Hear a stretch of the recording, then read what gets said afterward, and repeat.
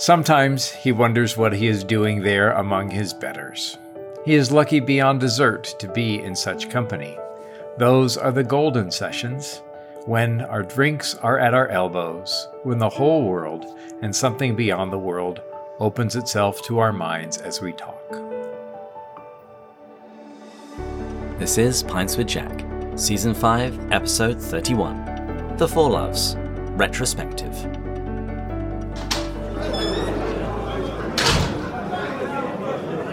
Good morning, everyone. Pints with Jack is your favourite weekly C.S. Lewis podcast, where three friends, Andrew, David and Matt, break down and discuss the works of C.S. Lewis. And this season we're talking about love, slowly and deliberately working our way through The Four Loves, the book where Lewis writes about affection, friendship, romance and charity, which we have now finished. And so today is an episode where we look back on The Four Loves in a retrospective. Gentlemen, how's everyone doing? Well, I have, good news on my front. I'm working on a chapter right now on clarity and charity for an upcoming publication. My wife just finished writing her 80-something book, and then while finishing it up, received contracts or was approached for several more, 2 or 3 more books to write. So just got a shipment in the mail today of publicity stills, black and white publicity stills from the Shadowlands movie, and also got a set of foil Valentine cards from Narnia. So Kristen said, I didn't know that we had I didn't know we had a section of Lewis kitsch. And I said, oh yeah, baby, it's here and it's coming.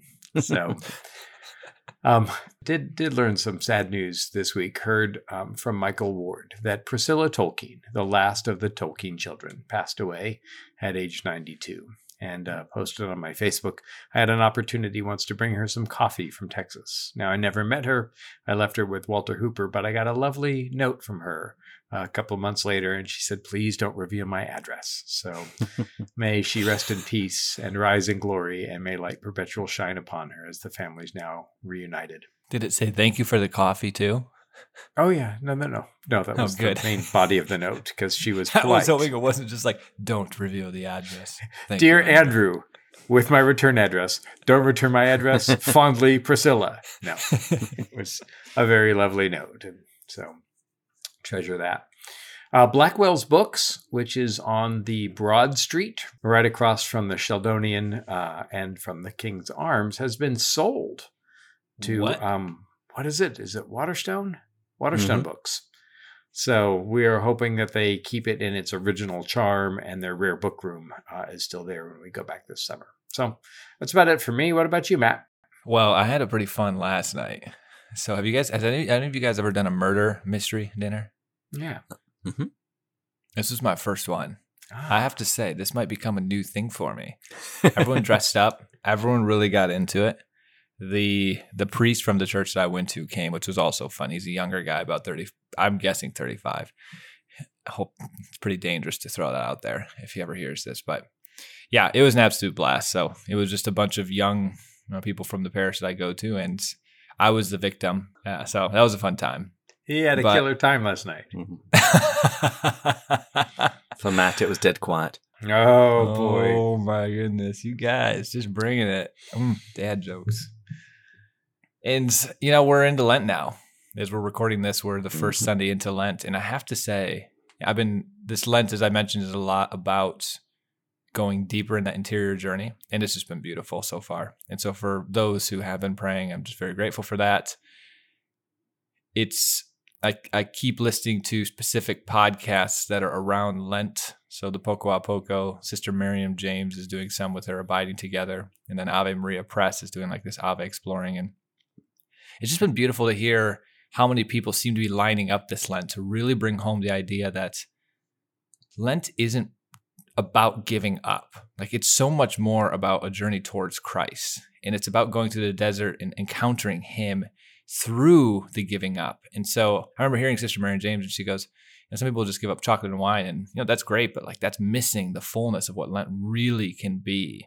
She goes, if you need to give up wine and chocolate, give up wine and chocolate. It's not a bad thing, but it seems like so much we've just focused on just the giving up a couple of things, and rather than what it's for and where it's supposed to be going to. And so I just keep hearing multiple different people bringing this up, and it's been very encouraging to me of what this journey is. My experience has been really living this out. I know it's only 5 days in, but when you strip yourself of your idols, essentially, you realize the attachments you have, and it opens up this barrenness and this nakedness with encountering Christ. And you really do see the struggle that can happen in your heart, like how attached you are to these idols. And in the Lenten book I'm going through, like today, it goes, okay, this week is going to be about going into the desert. And that's the whole theme for this week. And so I'm very excited. I pray this will probably be coming out much later into people's journeys, but I pray everyone's Lenten journey is going beautifully right now. Well, I just killed 2 birds with 1 stone. And for Lent, I gave up drinking chocolate wine. Andrew, you're on a roll. Well, for myself, I've had a great Lent so far. I've been doing the Pray 40 with Hallow. And I love that. That's been really great. I've really enjoyed it. They're really mixing it up. And I went to confession to my pastor this week, which was really moving, really wonderful. Definitely one of my top 10 confessions. And better than that, Marie and Alexander come back tomorrow. So I have been not quite by myself, because I've got my brother-in-law and sister-in-law and their son in our house, but at the same time, the house has been far more quiet than it is normally, and I've been able to like starfish in the bed, which has been quite exciting. Although I also keep waking up a couple of times a night expecting Lenny to do something. It's like, no, we're good. Has your sleep? Are you feeling really re-energized? Yes. The first night that they were gone, I slept for about 13 hours straight. I think that was just my body just crashing. But since then, I've been waking up in my roughly normal pattern as to when Alexander would normally wake up. The only difference is now I don't have to do anything. I just roll over and go back to sleep. I love it. And one little piece of news that I did have, I heard that the next Zenzucht journal is going to be on the subject of friendship. So clearly somebody is listening to us. Absolutely. Well, Crystal, if no one else. It was kind of fun. Speaking of that, the murder mystery dinner last night. One of the gentlemen there came up and said, "Are you Matt from Pints with Jack?" I was like, "Yeah." He goes, "I could recognize your voice." Oh, no way! Hey. That's great. Yeah. So shout out. Yeah. So you got called out in Michigan. And then killed. I got called. Yeah. And then killed. Yeah. I was not the murderer. Yeah. Somebody recognized me in Florida once. Oh, yeah. You're from Pints with Jack. So, yeah, we're spreading far and wide. Well, Kristen and I have given up. We eat every other day. So we're doing a kind of a 24-hour fast or so every other day so far in Lent. That's challenging. Not too bad. We've done a fair bit of intermittent fasting. So we'll, have lunch or dinner and then skip a day and have lunch the following day. So not too bad. But I think that we should start out with a toast. What are you all drinking today? Well, hopefully we are all drinking the same thing. The Tommy Toole Speyside Glenlivet 25-year-old single malt Scotch whiskey. The only bottle that Matt bought for all of us. I can't drink, gentlemen. So I have tea. Why not? Oh, that's one of my things for this Lent. Okay. Well, we'll drink for you. Thank you. Well, I have mine. It's about half a shot. So I'm going to also finish off a bottle of Balvenie, Doublewood 12. I love the Balvenie. I actually, that's becoming one of my top 3 to 5 scotches. And then I got a little Balvenie Doublewood 17. That is the best one. Okay. So, well, this reminds me of the Irishman who went into his pub every Friday and ordered 3 shots of whiskey. And he said, "It's one for me and one for my brother Paddy and one for my brother Fergus." And so every Friday, the bartender would set him up with 3 shots and he'd drink them all. And then one day he came up and ordered only 2 shots on a Friday. And his bartender said, "Oh, no, I hope nothing's happened to Paddy or Fergus." And he said, "Oh, no, it's fine. I just gave up drinking for Lent." So we'll drink on his behalf. So we're toasting Mary Boyle, our supporter. Thank you so much. And blessings for a holy Lent. I pray that this is a time of renewal as the days lengthen, which is where we get our word for Lent. May also your time with him and your appreciation of God's great love for you lengthen as well. Cheers. Cheers. Cheers. Yeah, that's quite nice. You're welcome, gentlemen. I I gave you the bad stuff because you can't really experience the beauty of the 25 until you've experienced the bog water, or Borg water, whatever you guys said. Oh, the other stuff. Borg water. What was it? What was it? Bog water. Bog water. The bog is the loo, is the servicio, the toilet. Wouldn't have known that. So, well, we saved the good scotch till last. So much like Jesus and his wine. So I drank all of that, and that was so smooth. Such a nice mouthful. This is a sipping whiskey. One sip. It was a sip. So we'll make some space for the others. I need another sip. We'll make some space for the other. I'm going to start using that. I need to make some space for another glass. That's the hobbits filling in the spaces, right? Mm-hmm. Well, at this point in the episodes this season, I've traditionally offered a recap and a summary. But since we now finished the book, really this entire episode is going to be about recapping and summarizing what we've read. I'm just going to start with an easy question. I got a bunch of them. What was your favorite part of The Four Loves? I've got 5. Hey, David, how much you want to play a drinking game for how long it takes Matt to say theosis? The theosis application in this chapter. I couldn't choose. I went back to the book, and that's how I always prep for these things. I just skimmed what did I double cross or triple star or things like that. And I do have to emphasize to the listeners, Matt really prepared for this episode. I've never seen... I did. All of his notes are always in green. I've never seen so much green on any episode, I think ever. But cheers to you. Yeah, thank you. I appreciate that. It's one where he skipped church today. I actually did. Well, I'm going at 5:30, but to give myself enough like a 3-hour window to prep for this, I want to just be at a coffee shop, and I didn't want to get interrupted. And there's a 5:30 and a 7:30 mass tonight I'll go to. But in all honesty, it's the reason I did more for this one is it takes more prep to bring home a retrospective. I think there's a really powerful chance that the retrospective can be deeper than the individual episodes because it's like a highlight reel and it's one tailored to the beauty and highlighting the beauty and the impact. And so I really think these episodes can be powerful. They're some of my favorite episodes personally. And the theosis application of this to me, the quote that I had put here was, man can ascend to heaven only because the Christ is formed in him. Must we not suppose that the same is true of a man's love? Only those into which love himself has entered will ascend to love himself. And these can be raised with him only if they have in some degree and fashion shared in his death. And as you all know from your Christianity, from every episode or from every season, I just find that concept of theos is so powerful in the way that the divine life forming within us. In this section here of the Four Loves, when it talks so much about how does the divine love infuse the natural loves, it's almost like a theosistic. Is that what I'm making that word up? Process. Theotic. That's a great one. A theotic process where it's just a transformation that's happening as the divine love gets infused within the natural loves. And so that to me was a really beautiful application of theosis and something that I can wrap my head around is how that manifests itself. It's not just some fancy trite platitude of, oh, the divine love saves the natural loves. It's like, no, there's a real mechanism here, a tangible one. Well, for me, this is one of those books that just pays off time after time after time. And so Mere Christianity does the same, and especially towards the end.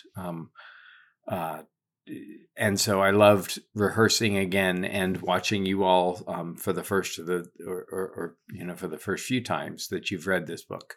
Watching and engaging with you all as we're engaging with Lewis's concepts. And so those wonderful quotes again and again.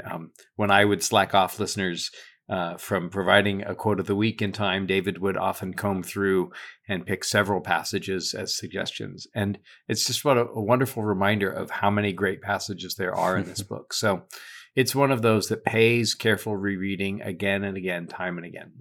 Yeah, and I especially love the charity chapter, especially as I'm writing about charity right now.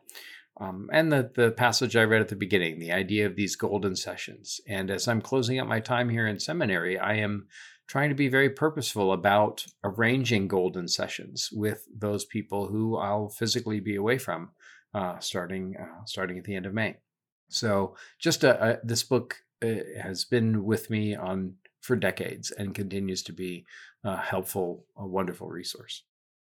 To anybody who listens to our episodes on charity, they should know that I'm going to, of course, go with "To love at all is to be vulnerable." That entire section has always been my favorite, and it remains so. And this is the first time I've read the four loves since getting married and having a child. And it was wonderful to see that what I knew to be true before, I now know in a very different kind of way. You know, it's the difference between that savoir and connaître, kind of knowing that Lewis talks about. For listeners in the United States, it's saber and conocer. Yes, that's right. That's the French and American. But yeah, now that I've experienced what it's like to give your life to somebody and bring new life into the world, to see that vulnerability has to go hand in hand with love, and there really can be no other way.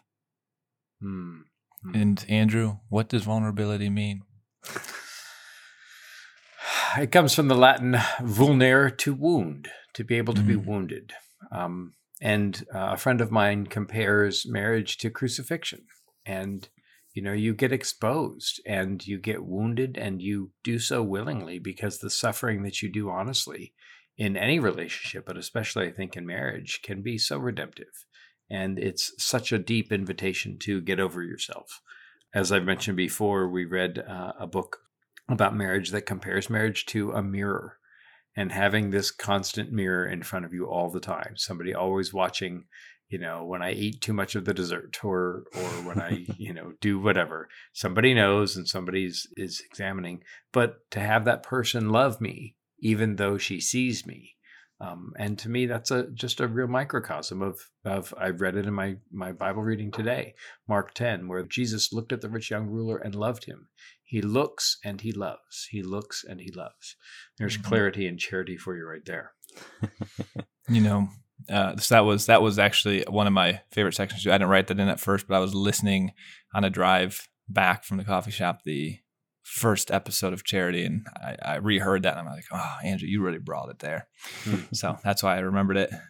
I also really loved here the garden analogy. I thought of all of Lewis's analogies, I have read this before, but it was back in college, so I didn't remember this analogy, so it felt like the first time I'd ever heard this. You don't remember the previous episodes we've done. College is even far more removed from that. That's true. There was actually some joke that we made in the one that I just heard about an hour and a half before recording this. I already forgot what it was, so I was hoping to reference it. It's gone. But the garden analogy, I thought, did a really beautiful job explaining the role between grace and cooperating grace in an indirect way of just how our loves, we have a role to play to tend them, and that's kind of that cooperation we play. But there's at no point can a gardener claim without the sun, without the rain, without the divine, without God, that garden would be able to be maintained. And so I really liked that analogy, and I thought it was the perfect blend between the role that we play and the role that God plays. And our role is necessary, but also at 0 point can we claim that we could have did it without God. By the way, to add to the brilliance, and I appreciate you pointing out the gardener analogy, but if you'll remember and turn in your hymnals back to your affection chapter, look at how cohesive Lewis is. Remember that he says the child will love a crusty old gardener who has hardly ever taken any notice of it, and shrink from the visitor. But it has to be an old gardener. And so he places the gardener analogy early on, and then sews it into this brilliant tapestry at the end. Andrew knows one of my critiques coming later, so he's slowly, subtly building an argument against it. I love it. I absolutely love it. I'd be remiss if I didn't read my favorite passage here real quick too. Dude. It's like the extension of the John 3:16. Hey, you got the reference right. Good job. No, he just watched a football game. Yeah, you're right. It only took an entire season, David. He creates the universe, already foreseeing the buzzing cloud of flies about the cross, the flayed back pressed against the uneven stake, the nails driven through the mesial nerves, the repeated incipient suffocation as the body droops, the repeated torture of back and arms as it is time after time for breath's sake hitched up. I think that's one of the most beautiful descriptions of the love of Christ, the tangibility, the descriptiveness. And so that will stick with me for a long time. And when this is probably coming out within a couple of weeks of Easter, a lot of people probably watch The Passion of Christ for Easter. I do. And this, I think, really fits with that.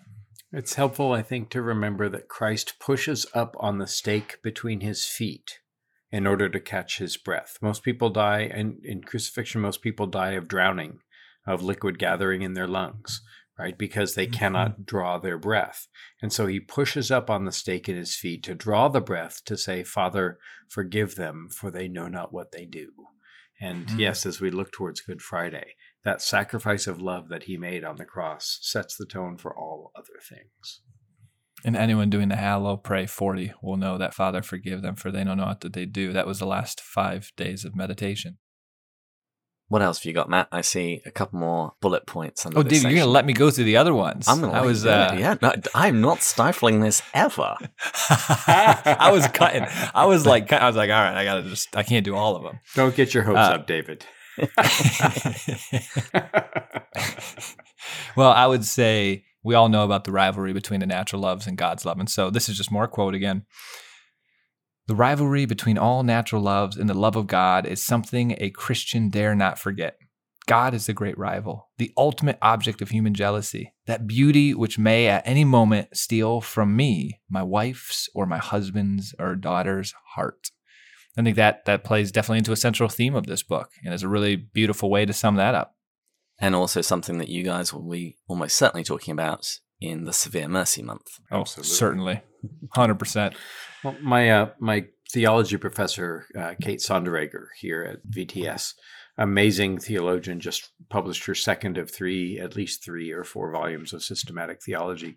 And she talks very fascinatingly about the primary sin of Israel, which is the sin of idolatry, right? That's the first commandment. You shall have no other gods before me, the great rival. And so the challenge, I think, is always to idolatry. The love challenge is that we love God and then get our loves ordered in that right way. I hadn't thought about idolatry as big a threat as it is, even today to us. And if I think of idolatry, I'm glad you brought that up, because that's what in Sister Miriam James's book Restore today was about, idolatry and our idols. And I've been reflecting pretty deeply on what she asks us to reflect on.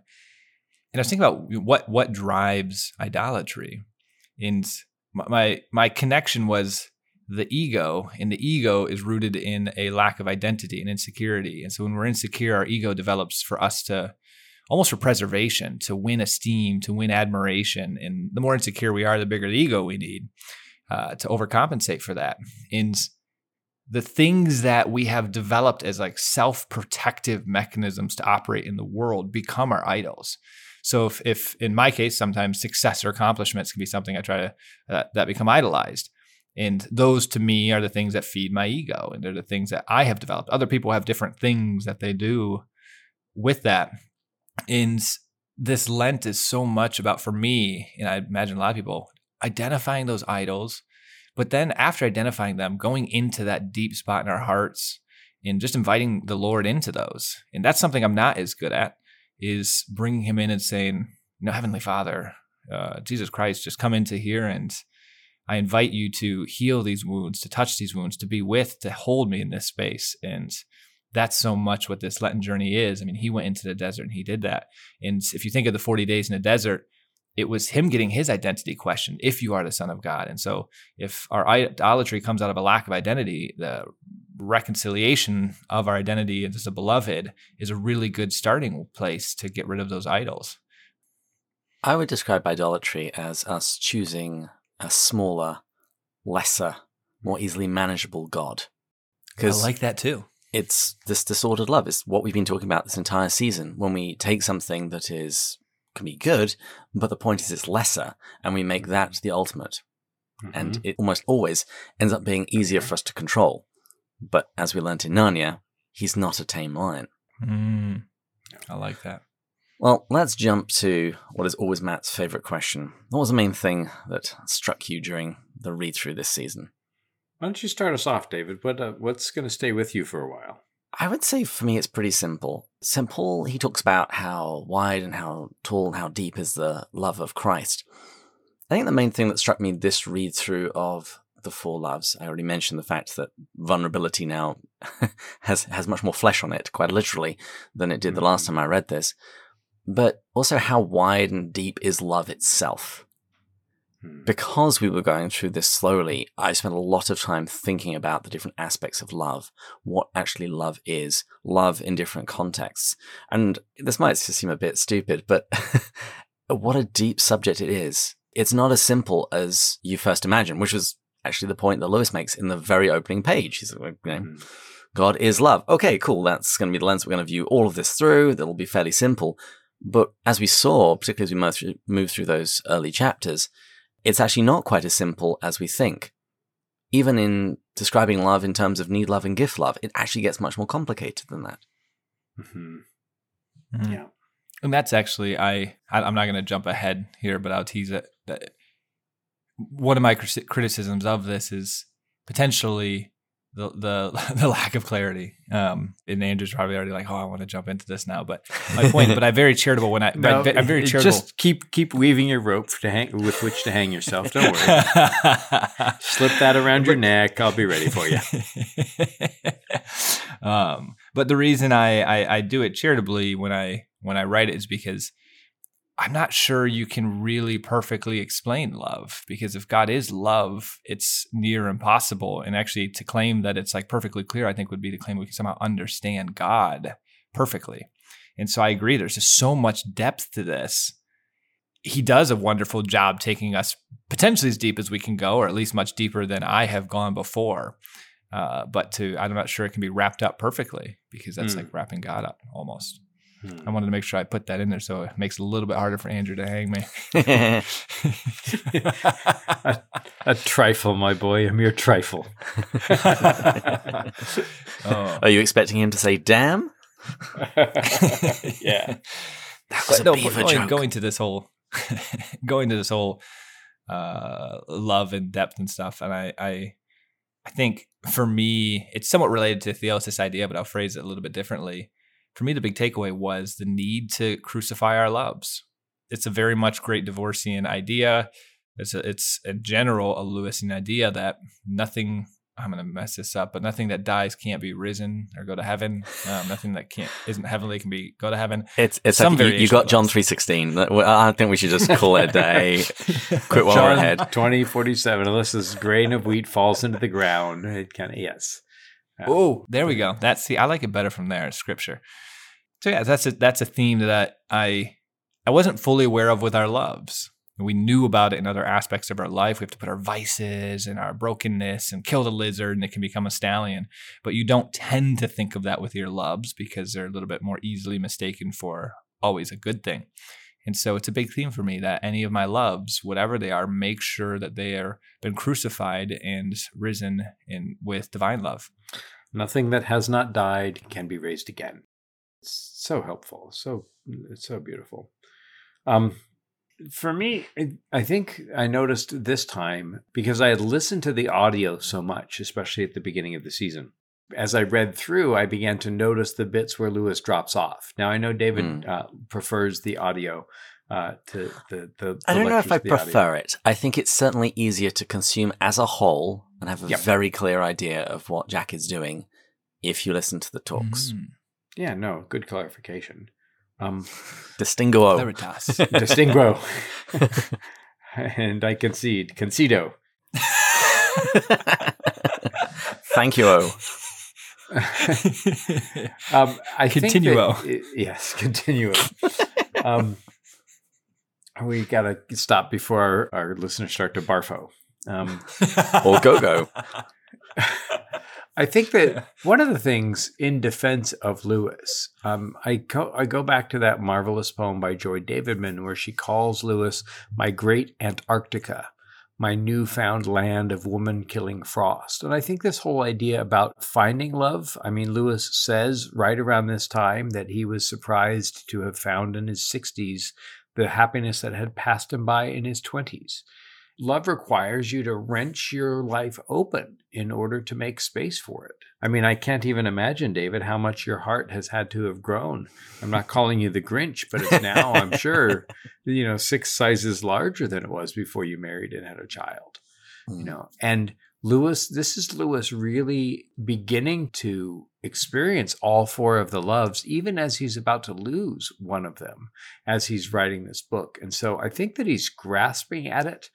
And I think that in some ways, the book, the 4 Loves book, is in some ways clearer if you do the work intellectually to understand the distinctions. Mm-hmm. And once you do, all of the thought categories, all of that mental furniture that he places in our mental rooms really help us to kind of see what's going on. And I wonder if what he would have said about love 10 years hence.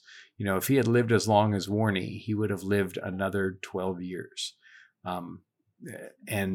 What would he have said after many more years of being married? I know I've made that point before, but it's the thing that I think struck me.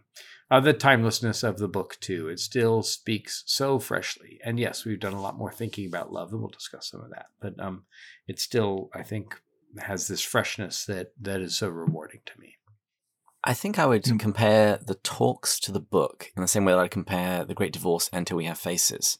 I think there's a richness to Till We Have Faces that is comparable to The 4 Loves, the book. There is definitely more there. There are some more ideas being teased out.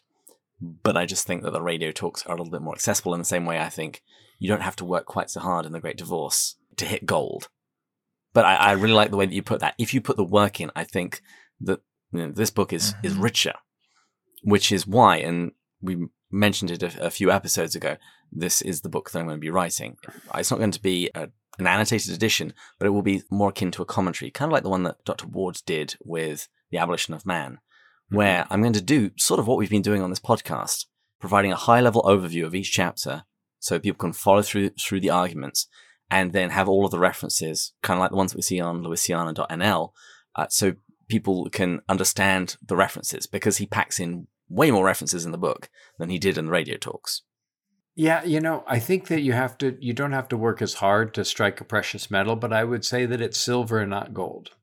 I think that we don't have to throw out our silver to make room for gold.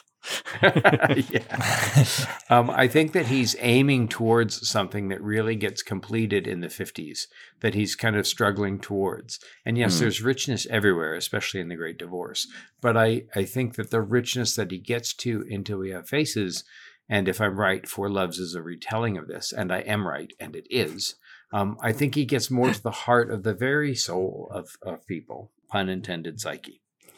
So, but yeah, no, your point is well taken, and I think that much like with St. Paul, we have to grow up into full maturity, and we should move past milk and come on to meat.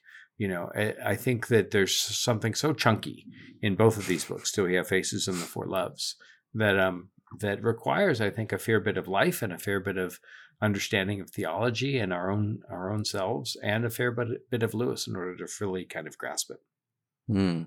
The one final thing I was going to point out in this book was the danger of love. It really highlighted, we've witnessed this a little bit in The Great Divorce, in some of the ghosts, the danger that love, when it becomes disordered, can go. But here it became very clear. Every single one of the 4 sections, he very explicitly points out the way it can go wrong. And something that's usually always connotated as a good in secular society, love, is shown that it's not. It depends on how it is in proportion to God. And so in the same way with The Great Divorce, I walked away from that, honestly, with an awareness, but even maybe a fear of living life doing my will be done. That if I had to do The Great Divorce, it's thy will be done versus my will be done. Like, there's only 2 types of people. Mm-hmm. This one, there's something very similar to that with the loves. Is my love in danger of being made an idol? Or am I doing a good job crucifying it? I had probably a little bit of scrupulosity after The Great Divorce, and I probably do here a little bit too. You almost can develop scruples. Scruples? Is that what it is? Yeah. There we go. That word. Some scruples. Because you can also you don't want to go through life afraid where every decision you're like, is I doing thy will be done or my will be done? And here you don't want to spend every time you're loving constantly questioning yourself. And so the whole theosis idea, I think, tampers that and lets you recognize that don't be afraid. Tempers it. Temper. I'm learning so many words today. This is great. Hey, this is Tolkien. I'm giving Tolkien a run for his money. And so, yeah, I think that is another thing here. The danger of love, but don't be afraid. Recognize that the divine love through just giving yourself over to Christ and focusing on that every day. It's almost like when you get out of the boat like Peter, it's when you take your eyes off Christ, you start to sink. So you just keep your eyes on Christ, your loves will be okay. And don't overthink things. Keep loving him. The solution isn't to love Keep less, loving but to him. love more. Yes. Perfect. There we go, David. Well, speaking of love, one of the things that we brought up was the fact that he doesn't really define love in the text. He does inadvertently in the radio talks. So any thoughts as to the why he does this? And also, how would you define love? I'll start with this because I've already somewhat alluded to this. I think he doesn't perfectly, or neatly is the word you use in the question. Because of what I mentioned before, God is love.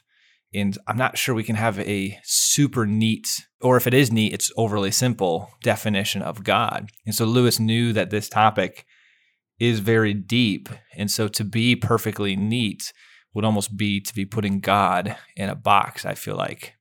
And so with that said, I'm not sure I can answer what love is, but I feel I can say nothing is love if it isn't in relation to capital L love.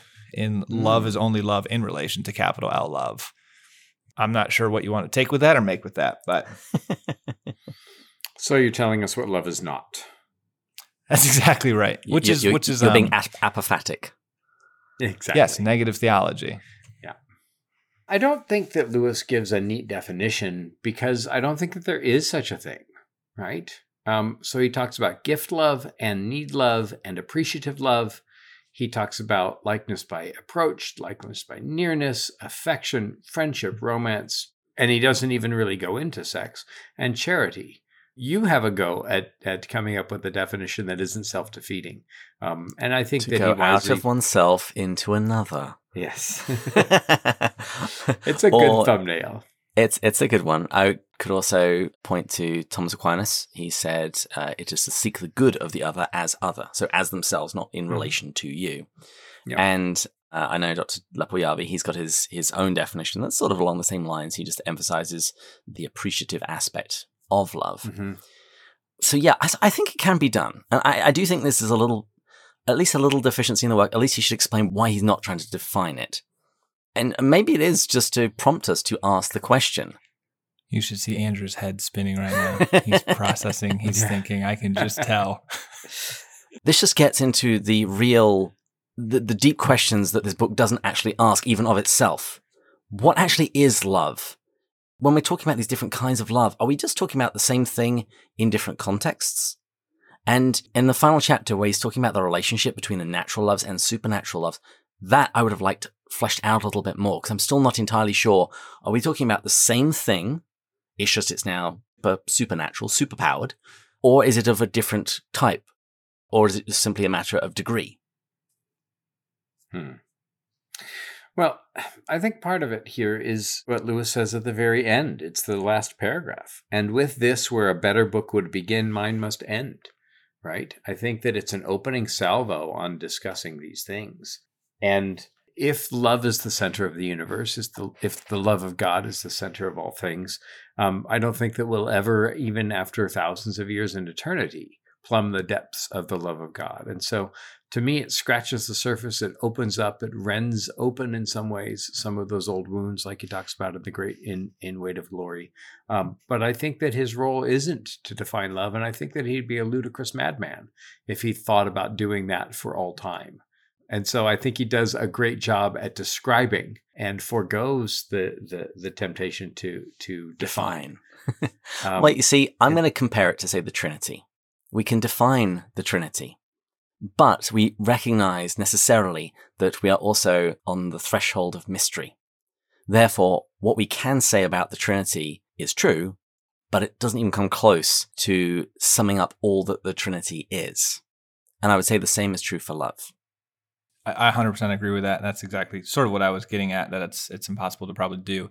I had to read Augustine's book on the Trinity, and he gives so many different ways to describe the Trinity because all of them are incomplete in their own way, but each of them teases out a different piece. But there was no single direct one way that's just like, boom, Trinity, this.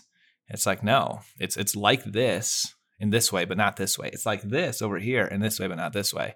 And all you can do is through little bits and pieces, start piecing together a picture. And then through what you can't say, you can say things as well.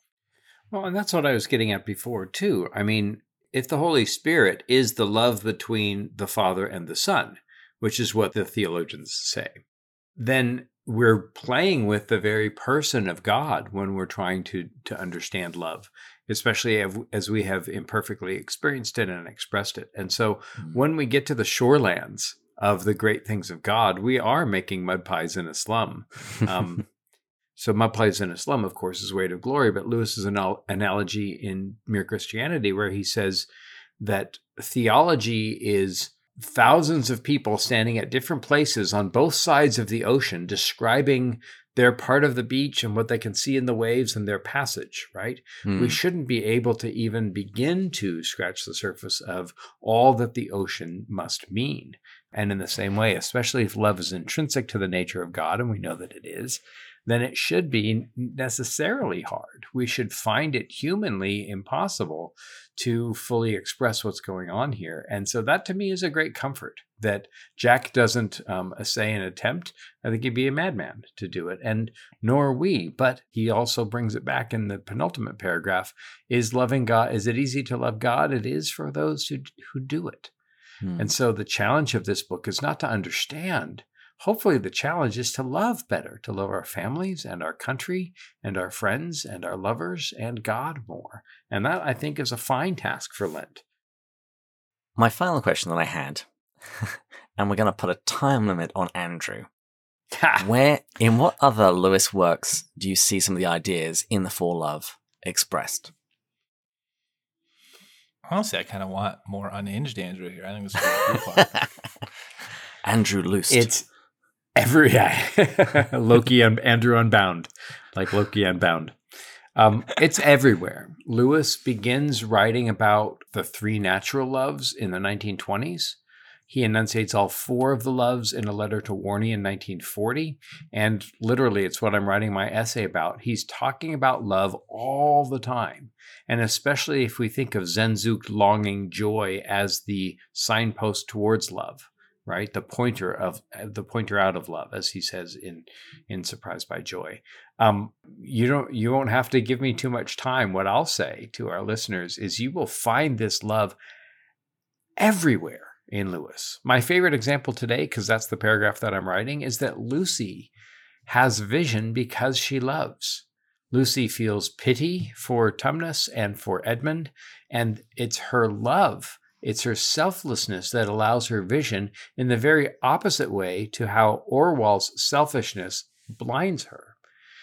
Lucy, when Aslan famously says, "Courage, dear heart," that word courage comes from corde. It means heart.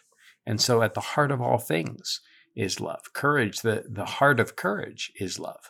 And so if I'm right, and I am, Lewis is talking about love everywhere, even if it's the lack of love. So you can take this Four Loves framework and then go back read everything.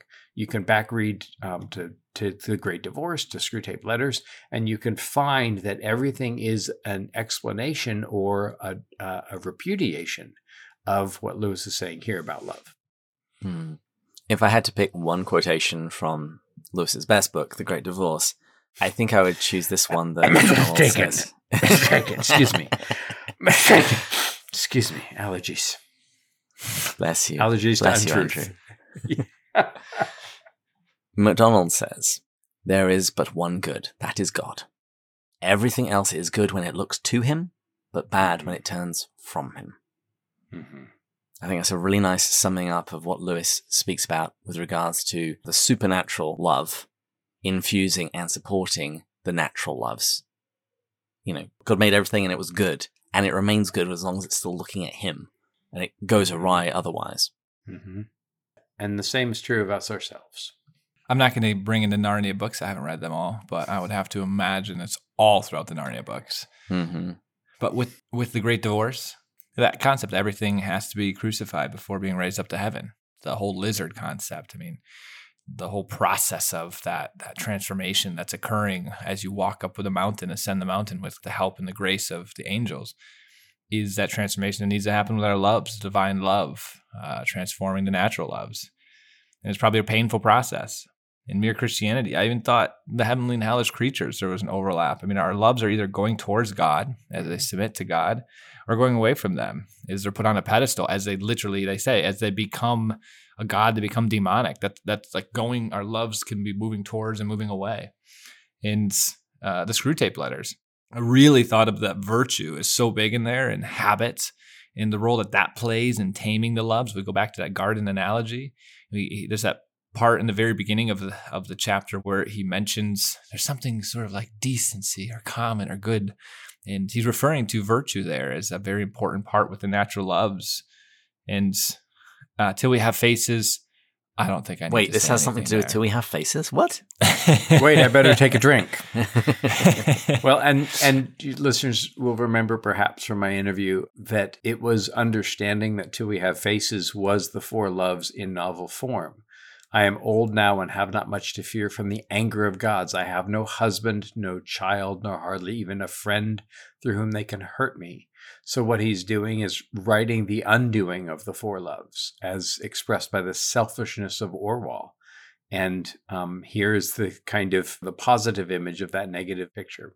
And once I understood that the four loves were the framework holding up all of Lewis's books, not only did I start to understand Till We Have Faces, it helped understand everything else.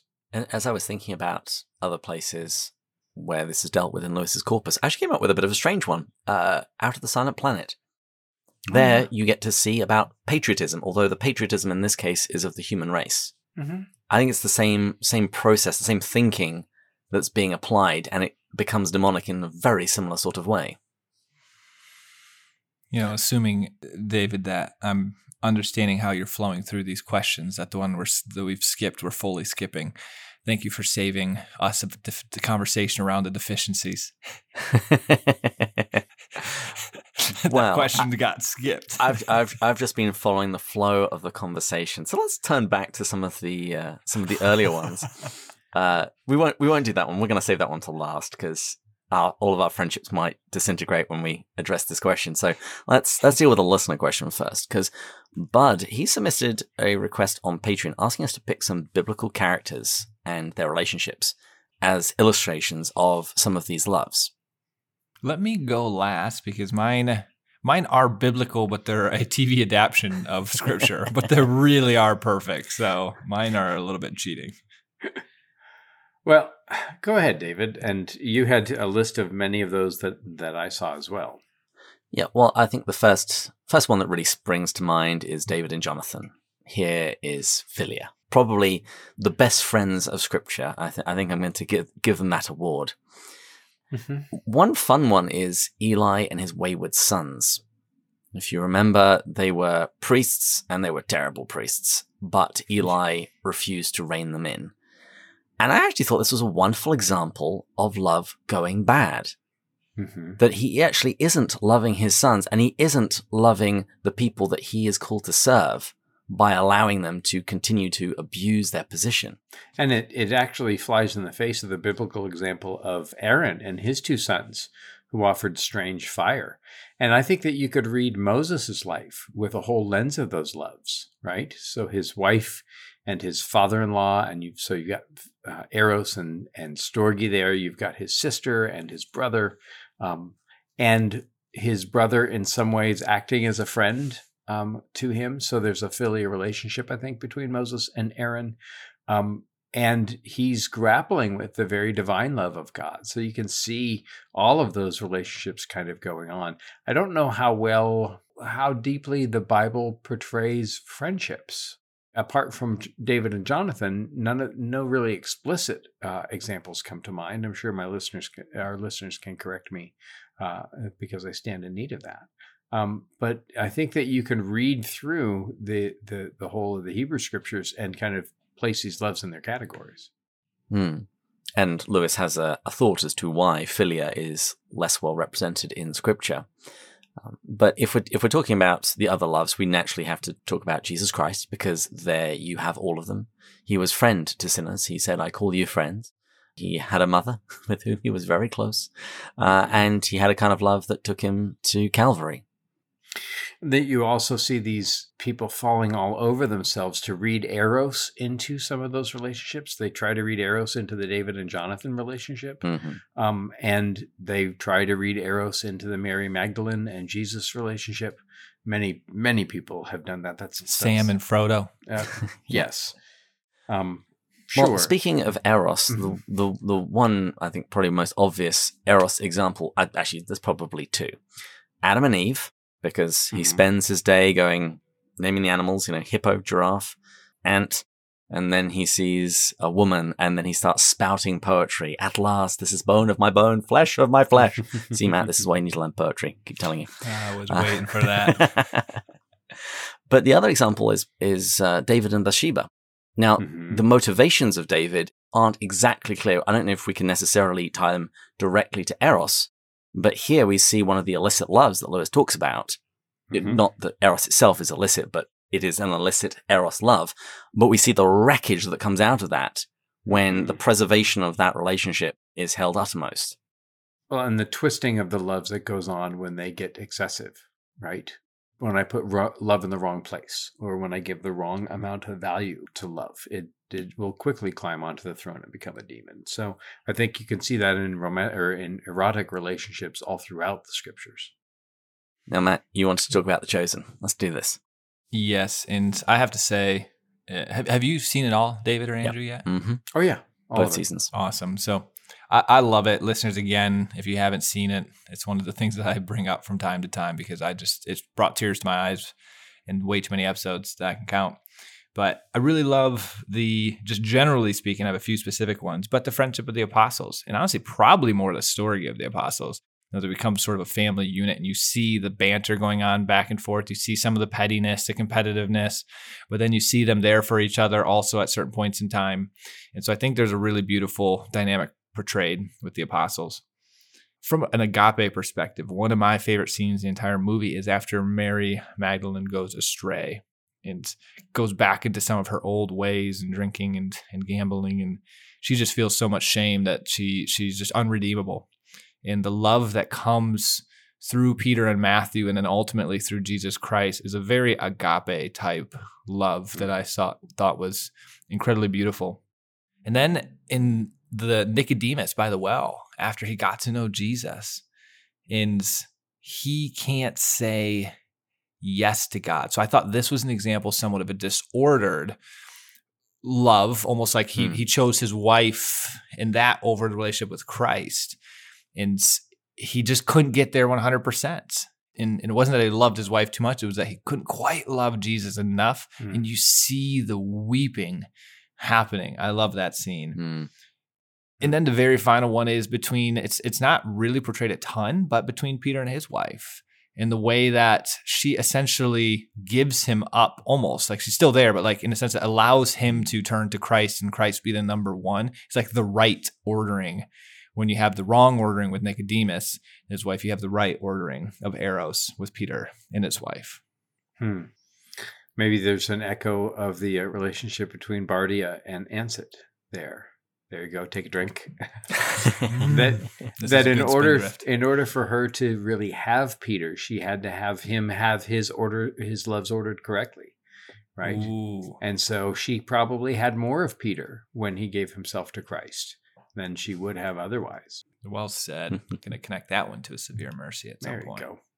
Well, let's stick with scripture a little bit longer, because Bada also asked us to comment on some of the great love passages of the Bible, like 1 Corinthians 13, which you've heard at every wedding you've ever been to, or Ephesians 5, 21 to 33.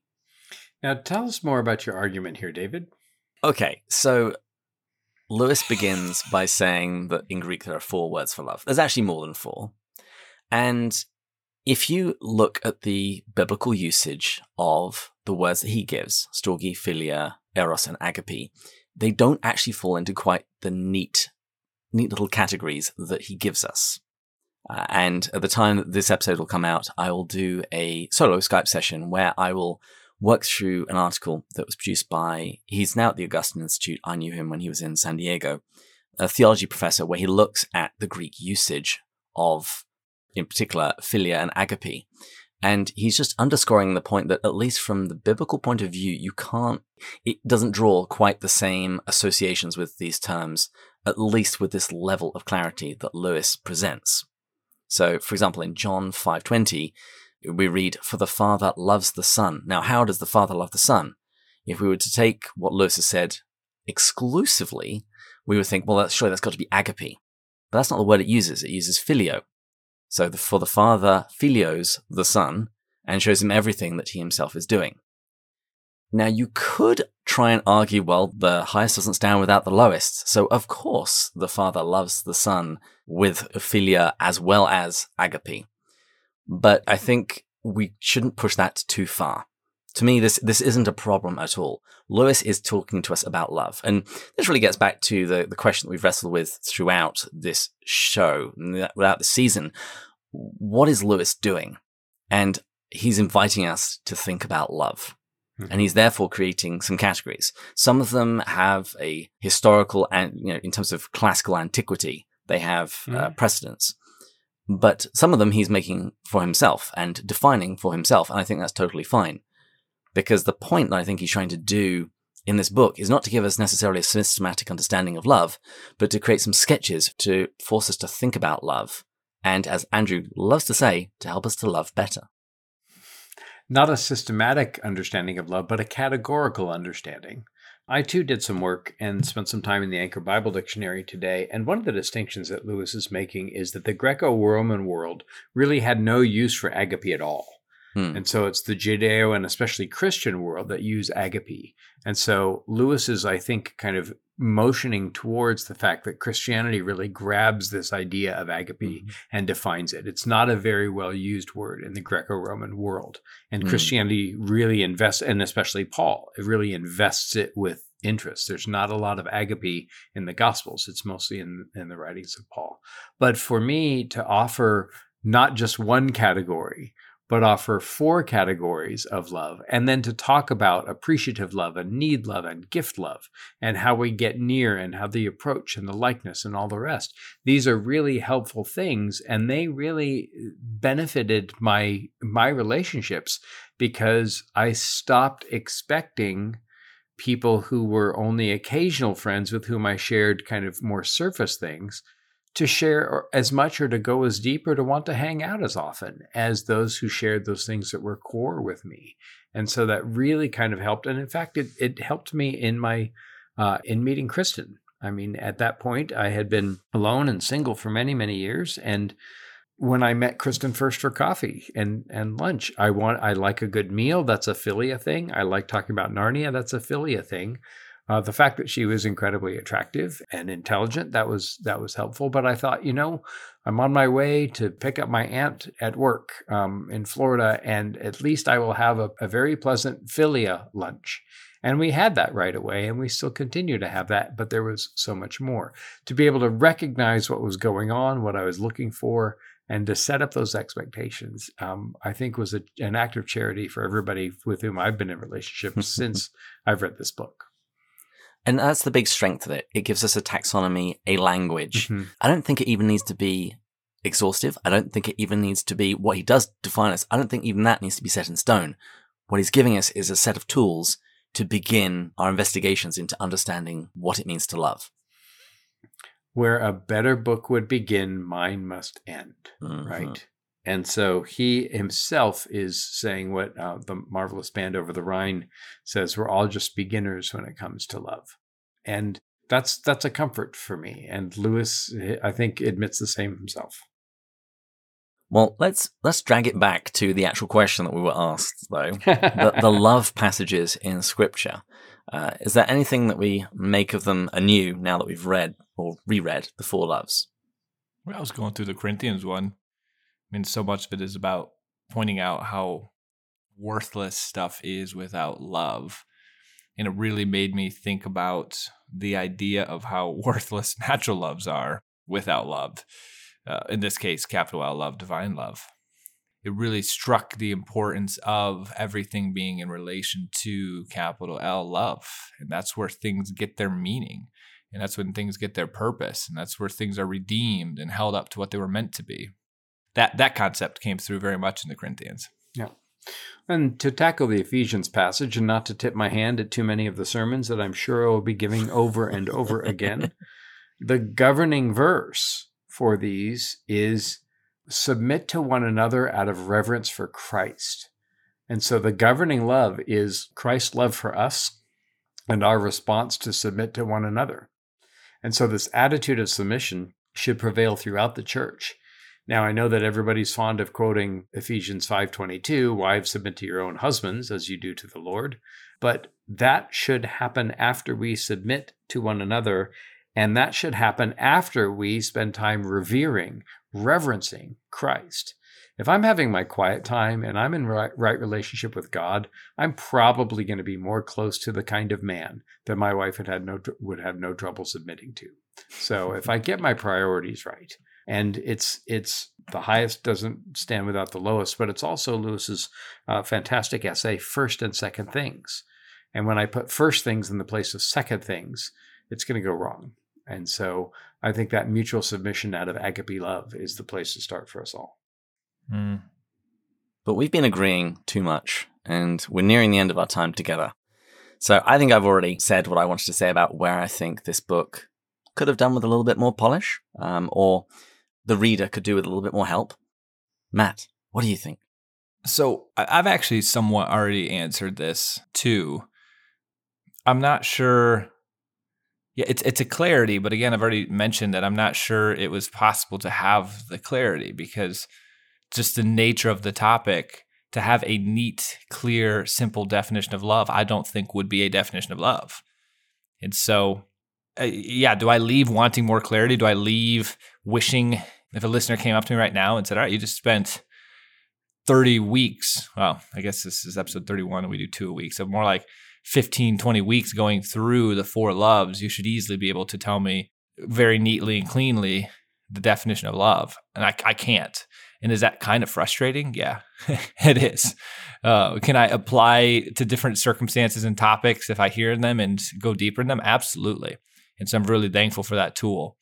But I'm not, so I'd actually be curious if any listeners are hearing this and they're willing to take a stab at that clean, neat definition. It would be really fantastic because I am still slightly disappointed that I don't have that clean, neat definition. So I guess that would be the one thing I would say. Now, one minor quibble I might have with this is I think some of his tangents, potentially in the beginning, might have, when he's talking about politics and things and this love of nature, I just felt like these tangents were not necessary per se to the understanding of the section. It dragged me down a good bit. I was glad to get through them. And so I guess from that perspective, but that's just a personal opinion. Well, get him, Andrew. Get him. So I will say what I wish that there was what Jonah asks about the gaps that there are in the book, and I mentioned it before. I would have loved to have heard Lewis's reflections after several more years of living with Joy Davidman, right, and finally having love and living with love. I think that in some ways he would have doubled down on much that's here, but I think that he would also have clarified. I would have loved to have heard him reflect more than he does here in a little bit in Two A.F. Faces, and of course in Grief Observed about his married experiences. And I think that he and Joy could probably have written a really interesting book about love if they wrote that in 1970, let's say. I think that the clarity question is a bugbear, and I see this happen in class all the time. When we read difficult things, much of what the reaction papers that we're supposed to, share with each other is about is how difficult the reading was. And for me, reading Lewis was a liberal education, and I learned how to think by trying to understand Lewis. So Matt, I bet you dollars to donuts that the next time you read through, especially those first chapters, knowing where chapter 6 is heading, I think the next time you read through, it'll be a lot clearer. I think that Lewis's arguments really give us these tools, and I think that you would, having read the later chapters, see why he spends so much effort to establish those categories and those tools in our heads. This is certainly a book, I think, that bears several rereadings and repays them. And so I don't know, I'd never thought about this before today, but I wonder if maybe I would suggest that people listen to the audio first.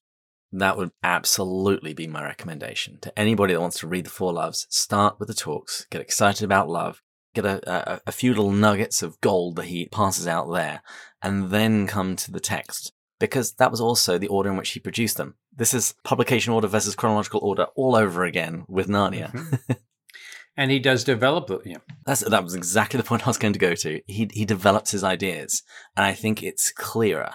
In the same way that when you have seen trees growing, you can then connect the oak and the acorn much more readily. And you can see where this came from and that his thought process and even how it developed in the intervening time. Yeah. The whole likings and loves for the subhuman. That chapter makes a whole lot more sense once you know where he's kind of going. And then again, I would read them in partnership because some of what Orwell is trying to do at the end of Till We Have Faces is make sense of her four loves. I wish I could drink right now. You guys are killing me. But she's trying to write in Greek about the loves. I wish that somebody would, as a senior project, all Greek to me. In a classical education, would translate the Four Loves back into classical Greek, because I'm pretty sure that that's the language that Lewis composed it in his head. And I wonder what he would use for the words for love. And so, I think that at the end, she's trying to kind of make her way in writing Greek, analyze what she has done with love, and finds that she has betrayed love all the way along. In fact, I think that her loves were so young that she didn't know what conscience was for herself, to borrow from the epitaph. So I think that she does, but only at the end of her life. And then Lewis, kind of like Arnon, maybe tries to sort it out in his later book. Well, I would love to ask you, Andrew, what is the definition of love now? If someone came up to you and because I know you've read so much on this book and Till We Have Faces, how would you answer it now? I think fundamentally his shorthand from the talks to go out of ourselves towards the other, right? And it echoes what he says in Mere Christianity: out of ourselves into Christ we must go. So this fundamental forsaking of the ego, the forsaking of myself. Like he says in Mere Christianity, I must seek, love is seeking the very best for, I'm getting it wrong, but must seek the very best for someone else, right? Even if it's an enemy, the other. Right? So to go out of myself is the first move. And then to go towards the other is the second move. And those are the common qualities of all of the loves. There's a fundamental humility and self-forgetfulness in love, and there's a fundamental prizing or valuing of the other. And that twofold exchange, I think, is as close as I'm going to get, or Lewis is going to get, to a working definition. And then I think the rest is just kind of how that all works out. That seems to line up very beautifully with the gift love side of it, or the supernatural gift love side of it. Mm-hmm. How would you tie that definition to the need love? To go out towards the other sounds very much like the gift love, and I love that. It's a really clean. Have you ever been in love? When you saw your girlfriend, did you go towards her? Augustine, he gave the example of nuts. He says if you've got lots of nuts, it's like children of the town. They will just come to you. Who is making them come? None of them. They see something that's good, and in the case of a woman, beautiful, and are naturally attracted. One of the fundamental things that we all need is to be loved, and to see the human and hear the human echoes of the divine love for us. And so I think that although, yes, going out of myself towards the other is gift love, but that matches the need love in the other. And we see it, I think, even in the friendship of the three of us. As Buechner said it, we loved each other for how we filled each other's needs, right? And in a friendship, we find these places where not only can I have an opportunity to give, but I can have an opportunity to receive, and I don't even have to really break it down mechanistically and try and find it. And so, yes, my responsibility for how I am to love is to go out of myself towards the others. If that's the only thing I do, that's not love. That's codependency. That's disease, right? I'm going to disagree with that. I think it's fine, but it still has to be ordered, because to go out of myself towards another out of need, that is still at least recognizing the fact that I am not enough by myself. Mm-hmm. In the same way that a natural love isn't enough. It's not self-sufficient. But if that's the only thing that I'm doing, if I'm only going to fill somebody else's need, mm-hmm. and if I'm not getting my own needs met, mm-hmm. right? If I put myself in a position where my only value is how I fill everybody else's need, well, then I end up in purgatory like those characters in The Great Divorce. And then I despair because nobody needs me. So it's like the poems at the beginning of the charity chapter, Love is Enough. It's not. It's not. So if I go out of myself because I realize I'm not enough, then that is good. But what is better is to realize even the person that I'm going out towards, they themselves are not enough. That they need Christ. So there's a natural ordering of loves, but it begins with me rejecting the first step, which is my own selfishness. Lewis says he writes a poem to Joy Davidman as she's dying, a marvelous poem called As the Ruin Falls. Mm-hmm. And of course, I have to admit, I know it because Phil Keaggy said it to music many years ago. But I'll read it as if it's not singing a song, but reciting a poem. Saying it. No. No, we want our listeners to go up, not down. And our Patreon gifts to increase, not decrease. This is a special Patreon fund to get me singing lessons. All this is flashy rhetoric about loving you. This is Lewis to Joy. I never had a selfless thought since I was born. I am mercenary and self-seeking through and through. I want God, you, all friends, merely to serve my turn. Peace, reassurance, pleasure are the goals I seek. I cannot crawl 1 inch outside my proper skin. I talk of love. A scholar's parrot may talk Greek, but self-imprisoned always end where I begin. Only that now you have taught me, but how late my lack. I see the chasm, and everything you are was making my heart into a bridge by which I might get back from exile and grow man. But now the bridge is breaking. For this I bless you as the ruin falls. The pains you give me are more precious than all other gains. And this is Lewis's final statement as Joy's dying. All that selfishness that he sees and how little he has gone out of himself towards her. But even so, it makes it one of the great love stories of the 20th century. And definitely my favorite poem. Matt likes a poem. Yeah, that was a good one. Wow. I can understand that one. That was quite good. Well, I think we have done some good work here today, gentlemen. And I wanted to wrap up by reading something as well. I wanted to read one of my favorite sections from St. Augustine's Confessions pretty much throughout this entire book, because it very naturally echoes both Till We Have Faces and the Four Loves. Augustine prays, Late have I loved you, O beauty ever ancient, ever new, late have I loved you. You were within me, but I was outside, and it was there that I searched for you. In my unloveliness, I plunged into the lovely things which you created. You were with me, but I was not with you. Created things kept me from you, yet if they had not been in you, they would not have been at all. You called, you shouted, and you broke through my deafness. You flashed, you shone, and dispelled my blindness. You breathed your fragrance on me. I drew in breath, and now I pant for you. I have tasted you. Now I hunger and thirst for more. You touched me, and I burned for your peace. And with that, I hear the last call bell. Thank you all so much for joining us on this journey through the four loves. We'd like to thank you each individually, but we can't do that, so we will just thank our top-tier Patreon supporters. Emmy, Thomas, Deborah, Anony Mouse, Bill and Joanna, Snort, Bud, Shane, John, Kevin, Brian, Kay, Paul, Kimberly, Gillis, Gary, Stephen, Matt, Kelly, Chris, John, James, Kate, Peter, David, and Rowdy. And although we're now done with the retrospective, we're not actually quite done with the four loves or the subject of love. Because on Thursday, I'm going to be talking to Dr. Love himself, a repeat guest of the show and fan favourite, Dr. Jason Lapuyavi. I've got the good doctor to do something of a love clinic, where we'll be talking not only about various elements in the four loves, but also asking some of the broader questions about the natural loves and charity. So please join us next time, when we'll be going further up. Further in. Cheers! Cheers! Cheers.